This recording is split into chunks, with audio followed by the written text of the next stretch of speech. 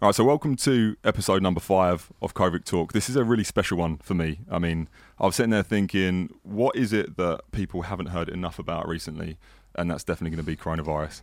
And obviously, we can't really escape it, and I'll explain why. But today it's an honour. This is a strange one, isn't it? But I'm going to welcome my partner in crime, Dr. Karine Johannessen. How are you doing? I'm good. You ready for this? Yeah, it's going to be cool. Yeah? Nervous?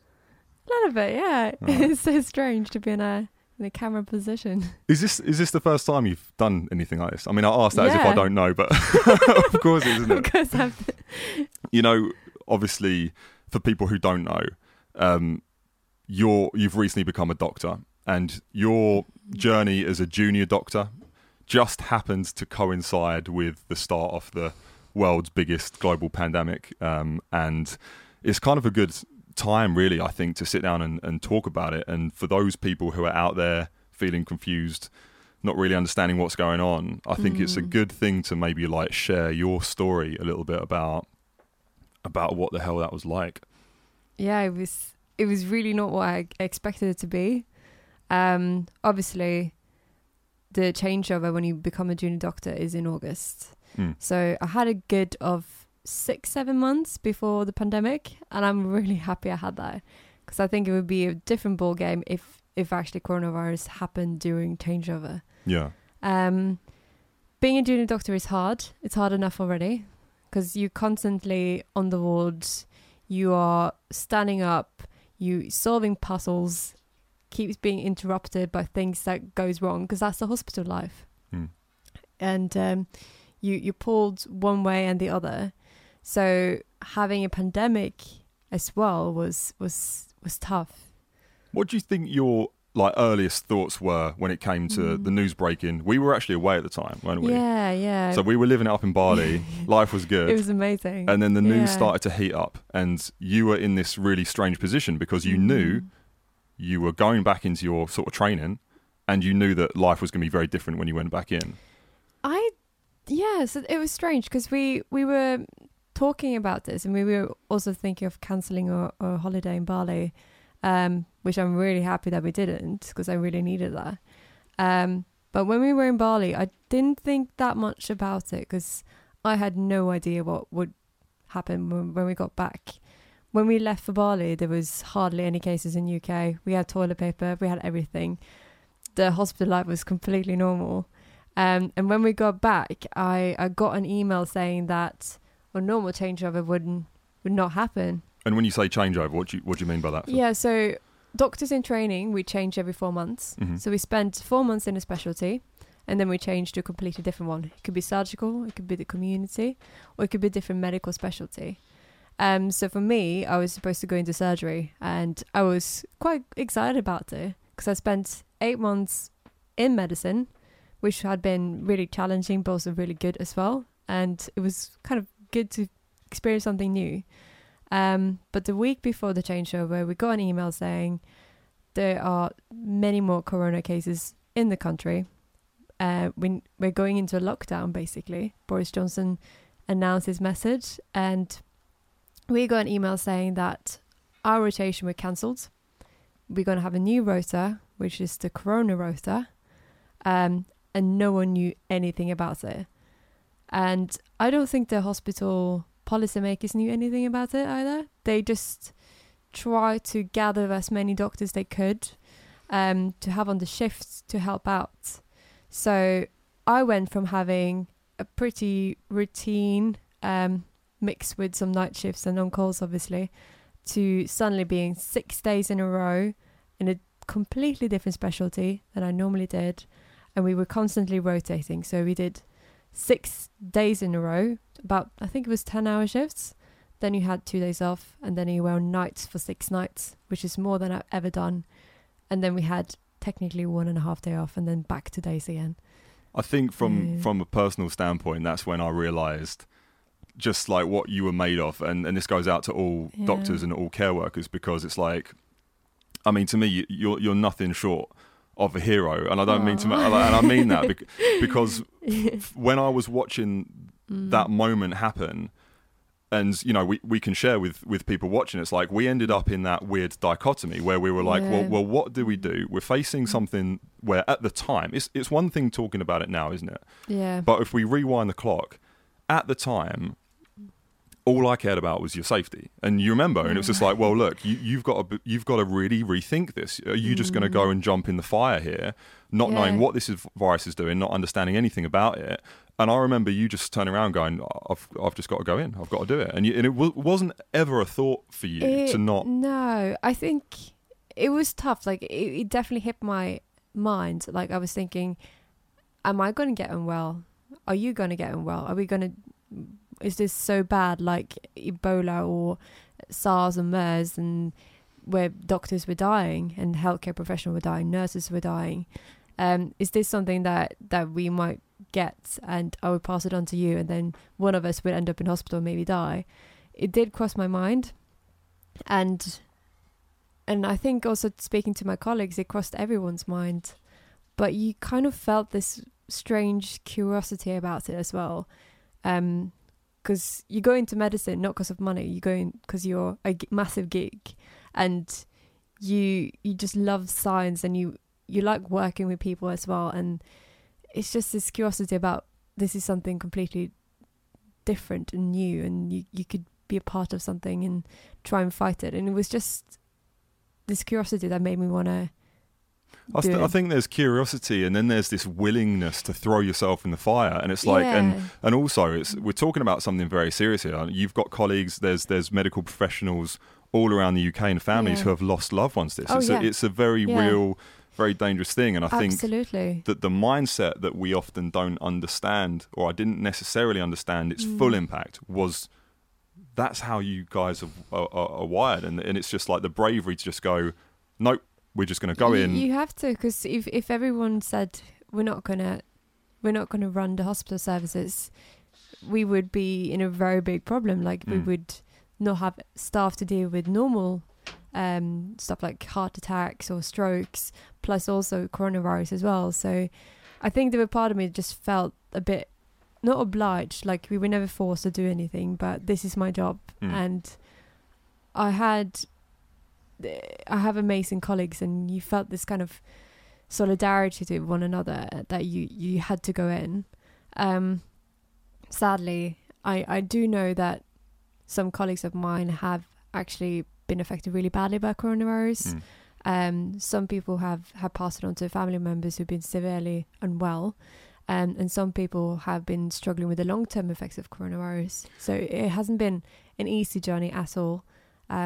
And I see myself as quite lucky because I haven't been affected by coronavirus at all. Well, I wonder, I mean, obviously you're a very well put together person. Your psychology is very strong, but also it's worth bearing in mind just how much the psychological impacts weigh up, because that is a very real thing, right? I think the psychological impact has affected everyone. I think no one has not been affected by coronavirus. But I've been lucky in the sense that I haven't had any problems with my breathing, or I've been more asymptomatic by corona. So I've never had a positive test. I have negative antibodies, which is surprising. But I wonder if I potentially have had it because I've been exposed so much, so I can't see why I haven't had it. Well, one of my good mates is, one of our good mates, Jimmy. You know, he's in the police. Something that I'm still racking my brain on is how can frontline workers be exposed to the level that you are? I mean, you're in there, you're taking care of these people. You know, every possible like body fluid that could come at you is coming at you. You're in these high pressure rooms that are, you know, essentially positive pressure rooms that are helping people to breathe, which means that your lungs are being opened and you're being exposed so much. I'm struggling to understand, and I know that there's no real answers, but how do you think it's possible that you can be in there living and breathing in these environments and have months and months of exposure without having caught it yourself or having negative tests often? I think it's too early to say for sure at this present time, because we don't know for sure what the effects of coronavirus is right now. There's symptoms now coming up that we didn't know about months ago. But I think people have different immune response, and this is just coming from my point of view. So I think some people have a different immune response where they don't make antibodies and they fight infection quite quickly. And I think I just can't think of like how I can be negative. Like, I'm pretty sure I must have had coronavirus at one point, because it's impossible. But still, it's very in the early phase. We don't know how exactly the coronavirus our immune system is fighting the infection. And I think only time would answer that. And it's a fair point, because we're still figuring this out as we go. That's why I wanted to kind of open up this conversation now. I felt like it was a reasonable time, because in my circles, when I turn to social media, one of the things that people are really curious about, especially as they start to learn about you, and when we were doing kind of Clap for Your Carers, a lot of people got introduced to you and what you were doing. But when you're there, when you're on the front lines, like, walk us through what the typical journey. And I know this might end up being a little bit morbid and a little bit scary for some people, but like, a lot of people want to know this. What are you seeing? How are you treating people? How is this manifesting in reality for you on the front line? I think it depends on what kind of size the hospital is. So I'm working in a small hospital, district hospital, and it depends on what specialty you are working in. So if you're in surgery, you won't really come across coronavirus. Like, the way you come across it is that your lists get cancelled. Everyone needs a screen prior to it. But I've been on the medical side, so for me, I've been more involved with coronavirus. During the first wave, I don't think I saw that much. Like, it's so much different now from how it was. So in the beginning, I was on the wards. We were seeing corona patients. We had no clue how to manage them. You know the basic things, like how to treat an infection, but you don't know what can we give them to make the symptoms shorter, more milder. How can we improve mortality? Things like that. It's just we had no science behind it. So what were you attempting when we look back at that first wave and people were presenting? They were obviously unwell. Yeah. What were the typical symptoms? So it's been the same symptoms throughout that we know, but we added more symptoms to the lists. So coronavirus is a virus that affects multiple organs. It affects your lungs, it can affect your kidneys, it can affect your gut. So you get all these weird symptoms. For some people, they're completely asymptomatic, and that would be the majority of everyone. But then you have the selected few, and we kind of stratified it and identified some risk factors who would present with very short of breath. They need oxygen. Their oxygen levels are really low. They have a terrible dry cough, headaches, muscle aches. Sometimes we can see diarrhea with it. We can see some weird rashes now, which wasn't seen that much in the first wave. Confusion. It's a variety of symptoms. But I think in the very early days, we didn't have enough tests. We didn't have enough protective equipment. We didn't know what kind of treatment we should try, so we were kind of throwing things at it like we would with any other infection. Because we've been treating flu and we've been treating tuberculosis and other lung conditions for decades and hundreds of years. But this was completely new for us. So we tried experimental treatment, and we've been doing a massive trial nationally. And from that, we now have gained some insight into things that might work. So it's been a massive challenge emotionally for us healthcare professionals as well, because you bond with patients and you want them to do well, and seeing anyone dying, it's a massive loss.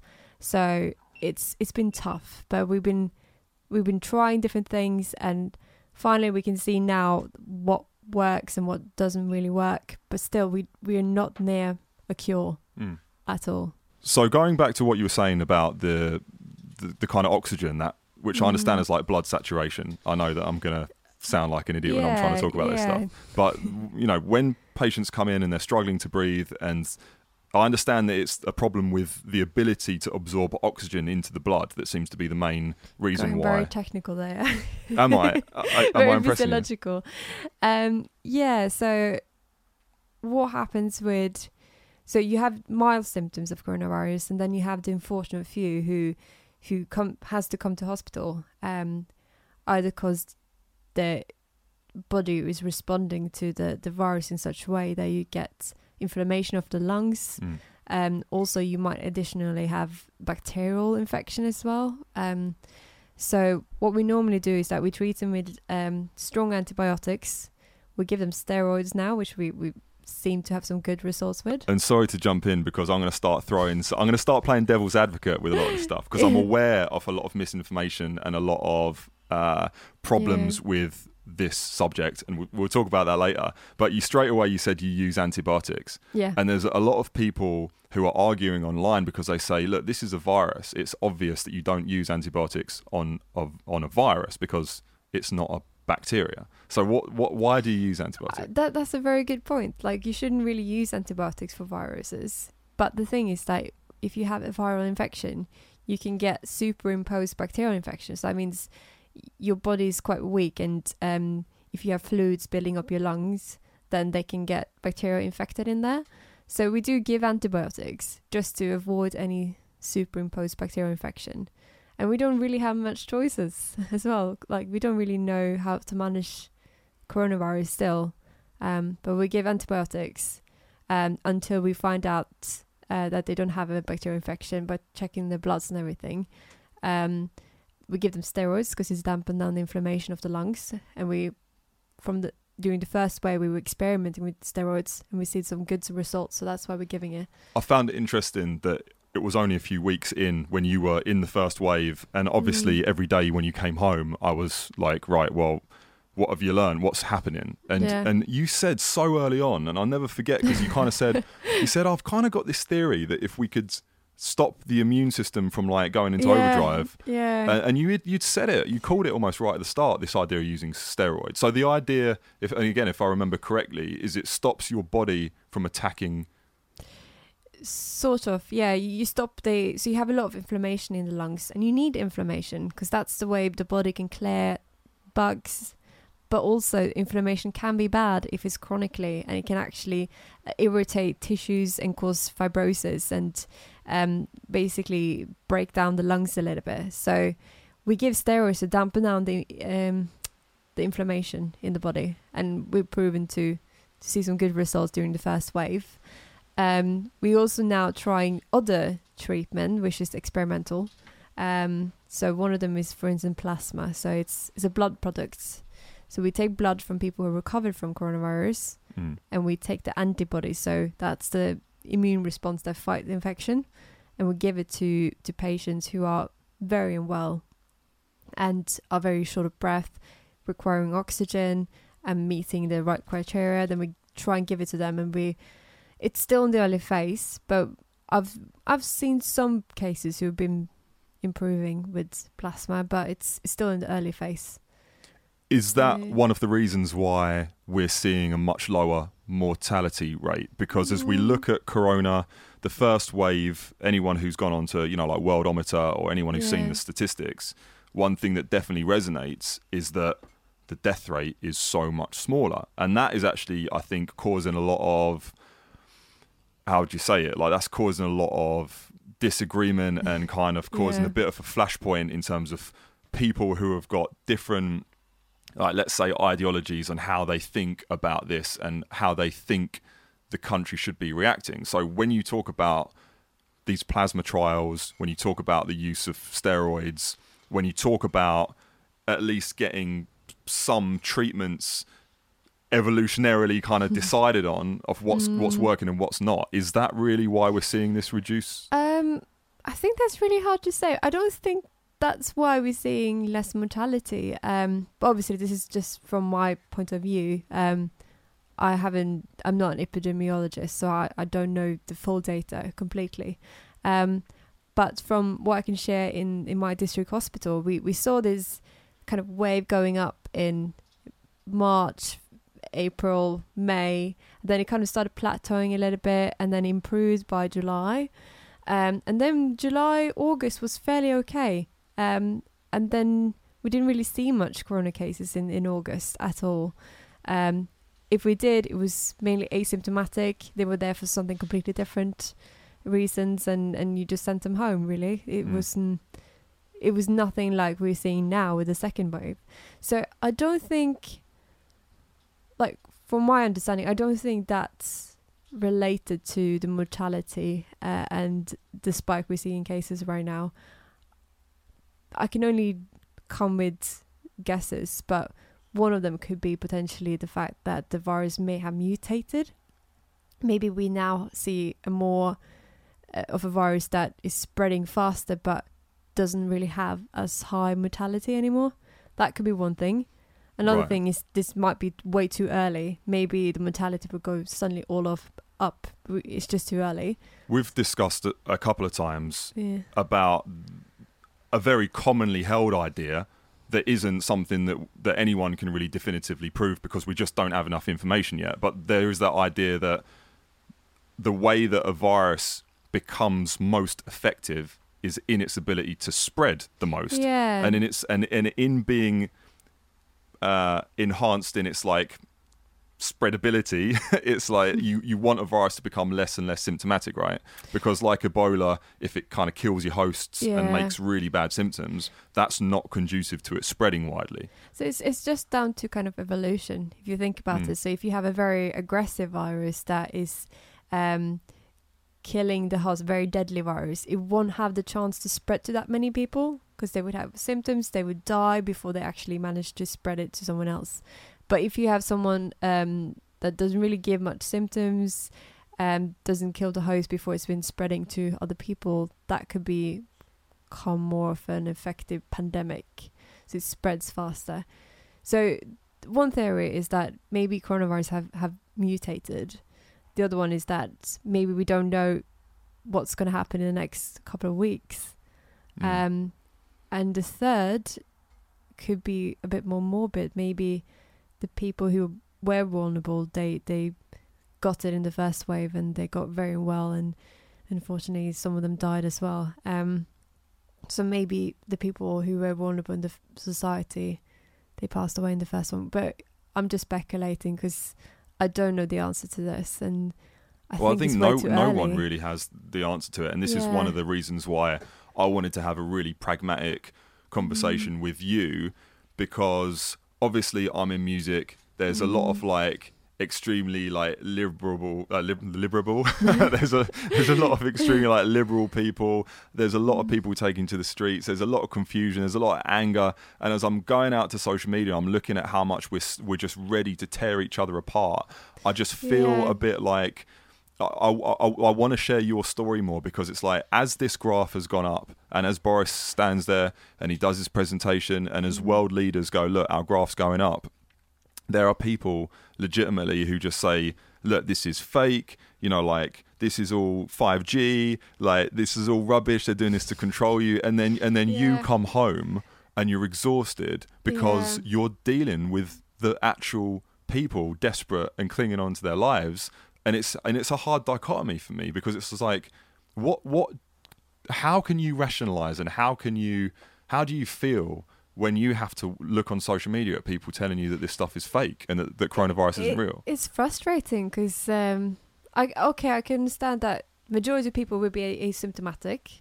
At the moment, we have more infections in the north of England, so anyone in London would, well, now we see a spike in London as well, but if you were in London, you might not see the effects right now as much as you saw in the first wave. But and when you say you see the effects, you're talking about the people being hospitalised, taking or getting the infection. Yeah. But so it's sad. It's frustrating when you meet people. I've met a couple of people who claim that the virus is used by the government to control the population and to I don't know what they think that the government is going to do, because I think if the government chooses to use coronavirus to control the population, they're doing a very bad strategy. It's going to kill the economy. It's going to kill the economy. We don't want it. Well, everyone's just got their own gut instinct on this, haven't they? And don't get me wrong, like I don't necessarily think we've handled this brilliantly, and just like for full transparency, because there's no other way to handle this than full transparency. It's like I am much more like on a spectrum, swung towards the herd immunity idea. I don't think we're going to get away from this. I think it's going to be years for a vaccine to come out, and I'm more swung towards getting back at it. But that's easy for me to say, isn't it? Because I'm relatively young. Although I have people at risk in my family that I want to protect, I would prefer to look at isolation plans around them and crack on. So and when these people are coming forward with their ideas that don't necessarily match other ideas, other people in my family are a lot stricter and a lot more worried about it, and they don't think, and even within us, it's hard. We've like, got that. I don't even know where I'm standing on it, because I think the government has some really difficult decisions to make, because part of me is thinking, yes, if we have a strict lockdown, we could reduce the cases and reduce the infection transmission, because it's just logical. If you don't go out your house, you won't spread it to anyone else. But at the same time, that has very negative consequences for the economy. It has negative consequences for education, like a whole lost generation of young students in universities, in schools. And also I can see it on healthcare professionals as well. Like, we have training nurses, student nurses, and training doctors, medical students, who've been missing out on their placements. So we will have a generation of new doctors who have lost maybe 1-2 years of their training, that's bad. So I can see the societal long-term effects, I think, is going to be heavy. But also we need to protect the vulnerable, because I've seen sick patients with coronavirus, and it's real. I can tell you that it's definitely real. So when I come across people who believe coronavirus is fake or created by the government or by 5G or whatever, it makes me sad, because like I and my colleagues, I think we can agree that it's frustrating, because you're working with sick patients, and the majority of them are in the older population group, but we've seen younger patients as well, and it's very sad. I think sometimes there's this detached feeling that if you're not interacting with it, and if you're going around London, I mean, look, I've had to go in public transport, or I've had to crack on with things as we have needed to do. You've been jumping on the train every morning to get to work, and it's just like, I think it's easy for some people, if they don't come into contact with this thing, it just seems like this cloud. It's out there in the ether, this coronavirus that's somewhere. Yeah, exactly. But if you don't see it, it's easy to just go, This is just government's strategy. It's crazy. I mean, the one, like, I think the reasoning behind the government strategy, I don't get my head around, because it's like, oh yeah, the government is imposing a virus that's going to kill the economy and kill the educational effects, and but it's all about like the elite. Do you know what I mean? It's all about the elite kind of financially being benefactors of the situation, being able to control the populations, surely and get mandatory vaccines through. Like, how would you feel about that, for example? If someone said, if the government said we're going to put a mandatory vaccine in, which is what a lot of people are naturally concerned about. Like, what's your thoughts on that? I always think that we should never impose mandatory things on people. Vaccines are incredible. They save lives every day. They before vaccines, we saw a lot more cases of polio. We saw measles, who could make people deaf and blind and kill young kids. So vaccines are great. We need them. But I don't think we should make it mandatory. I think people should have enough education to choose vaccines, but you should never impose anything on people. What I think. Yeah. But yeah, we shouldn't really make it mandatory. I don't think so. Yes, I know that I'm putting you in a weird position asking these questions, but I do find it fascinating, especially again when we look at. I mean, conspiracy theories are fascinating anyway, especially the passion that a lot of people follow, because the whole vaccine concept is just a weird one. Like, I forget a lot, but we have a growing contingency of people who legitimately are like anti-vaccines. That they campaign actively to say, look, this is a horrendous thing that we're doing to kids, that it's dangerous, that it's like risking lives. And, you know, we've spoken about it before, because I thought, you know, I don't know whether this is true or not, but I thought that polio was essentially eradicated. I thought that we'd kind of got rid of that.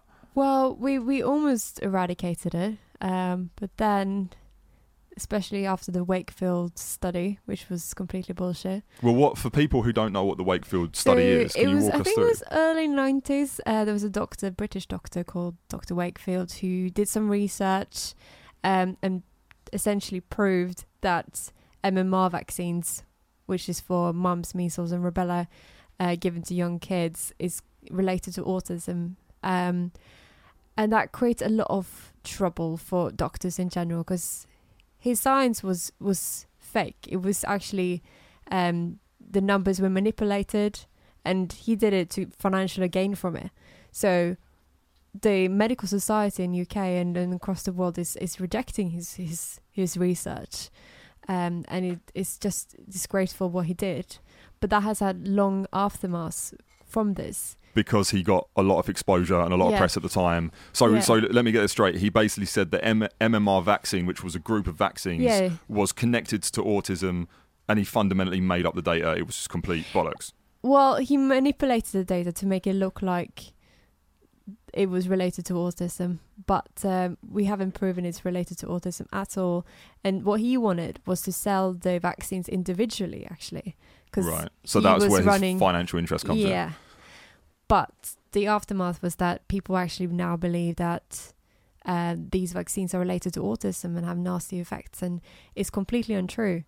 And it's sad to now see spikes of diseases that we almost eradicated to actually now go up in the society. And it's just mental that this is happening, because we have invented something incredible as vaccines to stop you from having nasty infections and making people deaf, blind, getting seizures, at risk of death, essentially. And then now people are refusing something like this. It's just mental. I can't believe it. I think it will touch a particular nerve when you have situations where you have to pick up the pieces and help families, and you have to help the process of fixing the aftermath of diseases that we just shouldn't have. Yeah. And again, like it's a weird thing. Maybe because we're on the same page. I would love to talk to more people. I'd love to find anti-vaxxers and talk to them and understand more about to understand more about it, because they have some concerns, and if we manage to just educate people a bit more, making people more critical of studies. Because I could easily have read this. Yeah. What was the study again? Sorry, the Wakefield. Yeah. I think it was even published in the Lancet, shockingly. But that's it. If you're looking at the Lancet and you're reading this, and if you're taking a specific time to research, you come across this Wakefield paper, I could easily see myself going, right, we can't have vaccines because the data's there that proves that there's a link to autism. And if you're going to protect your child, that's why I definitely understand why we have anti-vaxxers. I can understand the psychology of finding that path, but also it's just so dangerous, isn't it? Of what's happening now. I just think that we should try and make people more skeptical of research, because it's good to be skeptical. That's basically science in a nutshell. You always have to think for yourself. And I think we should maybe in school teach people about research techniques, so we can look at the data and see how can people manipulate data. What's good research? What's bad research? And then they can make up their own mind. Because there's thousands of articles out there. There are thousands of people claiming to be an expert. And it's dangerous because people actually believe in what they're saying. So I believe people should be critical. I believe people should do their own research and make it up. But they need the right tools for it, because you can claim that any research is a good study, but it's not. So always be critical. Especially with what you're doing now, because you're in the research teams with Corona at the moment. Yeah. So recovery trial is something that we do national, and we're recruiting doctors across the UK. I'm one of the people being recruited to this trial, so I'm basically looking at patients and seeing if they are a good candidate for the drugs that we give for coronavirus. And by that you mean plasma? Not just plasma, we have other drugs as well. Like one is an antibiotic, one is a drug that we use for rheumatoid arthritis, and plasma is also one of them. And we don't have enough data yet to say that they are efficient or not efficient. So we're giving it to people, but we have to screen them because some of them can be a bit nasty. What makes me wonder about the stuff that Trump had. Was it remdesivir? I haven't had time to look exactly on what he had. Well, he's been shot up with just about everything by the sound of things. Yeah, I find that very puzzling because we don't give trial drugs to anyone with coronavirus. We give it to people who are unwell, so people requiring oxygen or got a nasty nasty coronavirus. Where it's kind of a last ditch. So we don't give it to anyone who comes into hospital and happen to have a coronavirus test that is positive, because most people would recover from it, and we've seen a lot of people recover from it as well. So yeah, I find that a bit strange, but as I said, I don't know what the circumstances he had or what exactly he had. But Trump is just a different subject. We won't go into that. What are the positive things for you? Like the journey you've gone through is a heavy one. I know that you're incredibly strong and you put a smile on always, but like on your behalf, everything that you've gone through has been nothing short of a bit of a nightmare, but you kind of cracked through it and smashed through it. And I know it's been a difficult process, but like for people who are obviously going to be admiring the stuff that you do, what are the positive parts? Like, what do you see on the horizon that's developing well? Well, I think from a research point of view, I think we now are working better across country lines. I think we're sharing more data with each other. I think it's been very interesting being so kind of young in the doctor world. Like I've only worked as a doctor for 1.5 years soon. And to get involved with this top research on the edge research is just really, really, really cool. I think for people in general, it looks like I didn't get to enjoy this because I've been working. Yeah. But the looks of it looked like more people were outside. It was great sunshine. So I think that's the positive sides of coronavirus. If you can say there are any positive things.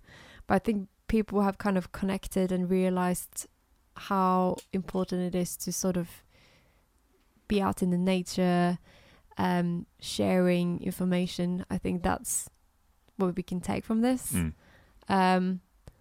But yeah, I would say from a healthcare point of view, we all want this thing to go over. We're not enjoying it. But there are some positives from it. Yeah, I mean, you've obviously made a huge amount of progress coming into this second wave to where you were at the first. And I think that it seems to me, from the outside looking in to some respect, that care is getting better. We are understanding it more. We are now finding a better process. We're adapting in a way where this is no longer this really scary looming thing that's going to come out and grab you, because when you put the news on all the time, and look, we felt it, didn't we? Like when we sit there, we listen to the news, if you take that too much on face value and the media are just like smacking you around the head constantly with this horrific news, it's like you don't know the barometer of where to level your thoughts in how much you should necessarily be worried about. I think you've got to be careful there as well, because this is serious, and it's still something that is scary. And we see still like quite young patients being involved with it. But as you said, I think we also have to look at the bright side, because you can't constantly walk around being scared of it. But yeah, I just want to correct you there. That's fine. It is serious. I mean, we've had our debates so much, and there's, like even with friends we have, you could pick any subject. I mean, masks is a great one. Like we have friends who just like absolutely won't wear masks. They're just like, look, and you can understand where they're coming from. A lot of people just go, look, the government isn't around to dictate what I do. It's like, fair enough. It's like, I don't have to wear a mask. It's like, fair enough. But I think also it's a collective effort, because if the masks are mainly protecting other people, so you wear the mask to protect other people. So if you choose not to, there's a cat coming in. Hello, we've got a cat coming in here. I love this, that people listening on this podcast are not going to understand how cute this cat is, but he's also desperately trying to get in. Like, he's found. Come on, little boy. But like I have to break. That's fine. You pick him up. You can't just leave a cat there without having a cuddle. Do you reckon cats can carry corona? Yeah, well, they say that pets can be affected by coronavirus as well.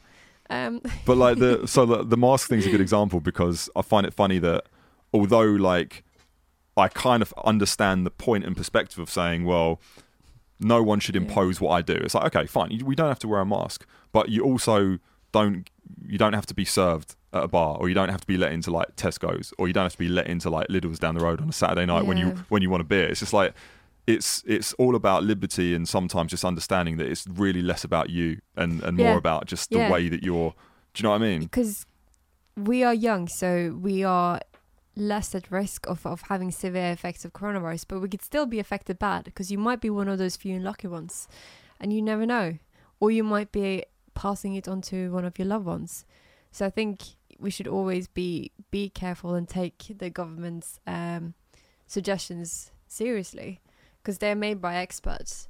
So I think masks are quite good with protecting other people, other vulnerable people. Even though you might not be scared of coronavirus, there are lots of other people who are scared, and it's helping to stop spreading it. Masks are not 100% foolproof. Like there will be, like, it won't stop you from spreading it completely, but it can reduce the spread. Well, maybe that's one of the main flashpoints is people go, well, look, if we can't reduce it completely, then what's the point? It's just a bit of cloth. But maybe we sometimes forget to realise that it's just a reduction, and a reduction is helpful. Any reduction is helpful, because we've now been in lockdown for a year soon, which is pretty long, and I think most of us can feel the effects.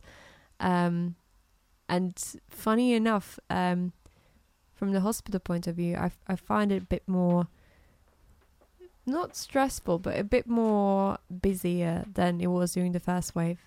Do you think that's because a lot of people are just coming to hospital for their typical stuff as well as? That probably is. And we do encourage people who are really unwell to come to hospital, because it's important. If it's life-threatening, you don't want to sit at home with a heart attack. Yeah. You want to come to hospital. But at the same time, we're seeing the standard routines. I think people are forgetting that there is still a virus going on. So the clinics have a massive waiting list now, and I think it's important for people to realize that it is because of coronavirus, and they have to be patient as well, because it's still there. It hasn't gone, and the wards are getting more busier, and we just have to work all together in this, because it's just difficult, and this is new. This is a completely different thing that we ever experienced. Yeah, and again, hats off to you and all of the healthcare workers and everyone who's quite literally risking their lives, their families, and every day, loved ones as well, and their families. And I think, as we think about like wrapping up this episode, because I think we'll probably end up like touching base again, like after this winter, and like see where we're at. But again, this is a strange question to ask, but like, how do you think we're going to handle this winter? What's your projections for? It's mental. Yeah, you just don't know. Because obviously we get the normal flu cases, and everyone gets lung conditions. Everyone with lung conditions, they come into hospital again because they get infections. And normally there's a lot of winter pressures, and now you have coronavirus on top of it. So we just don't know. It's going to be a strange one. But I think by the end of the winter, we will have a more clear plan for what will happen for the next year, because then we've gone through all the seasons with a normal infection that goes on, and then we could kind of see the trajectory of the next wave, or where we're at. And what would be your closing words on people who tell you that coronavirus is it is real? Fake? It is definitely real. I can feel it on my body, and I've seen it. It's be cautious, be careful. Don't believe that it doesn't exist, because you don't know if you or one of your family members will get it if you're incautious. Exactly. Well, look, thanks. I know that you were a bit nervous about this at the start, but like, thanks for sharing your story. It's a story that I've been wanting to just like get out there for a little while. I've wanted to introduce you to to people who have been following, and they've been very keen on what you're doing, and I'm sure that when we put this out, you're going to get a ton of love and support. So Dr. Karine Johannessen, thank you very much. Thank you for having me. No worries.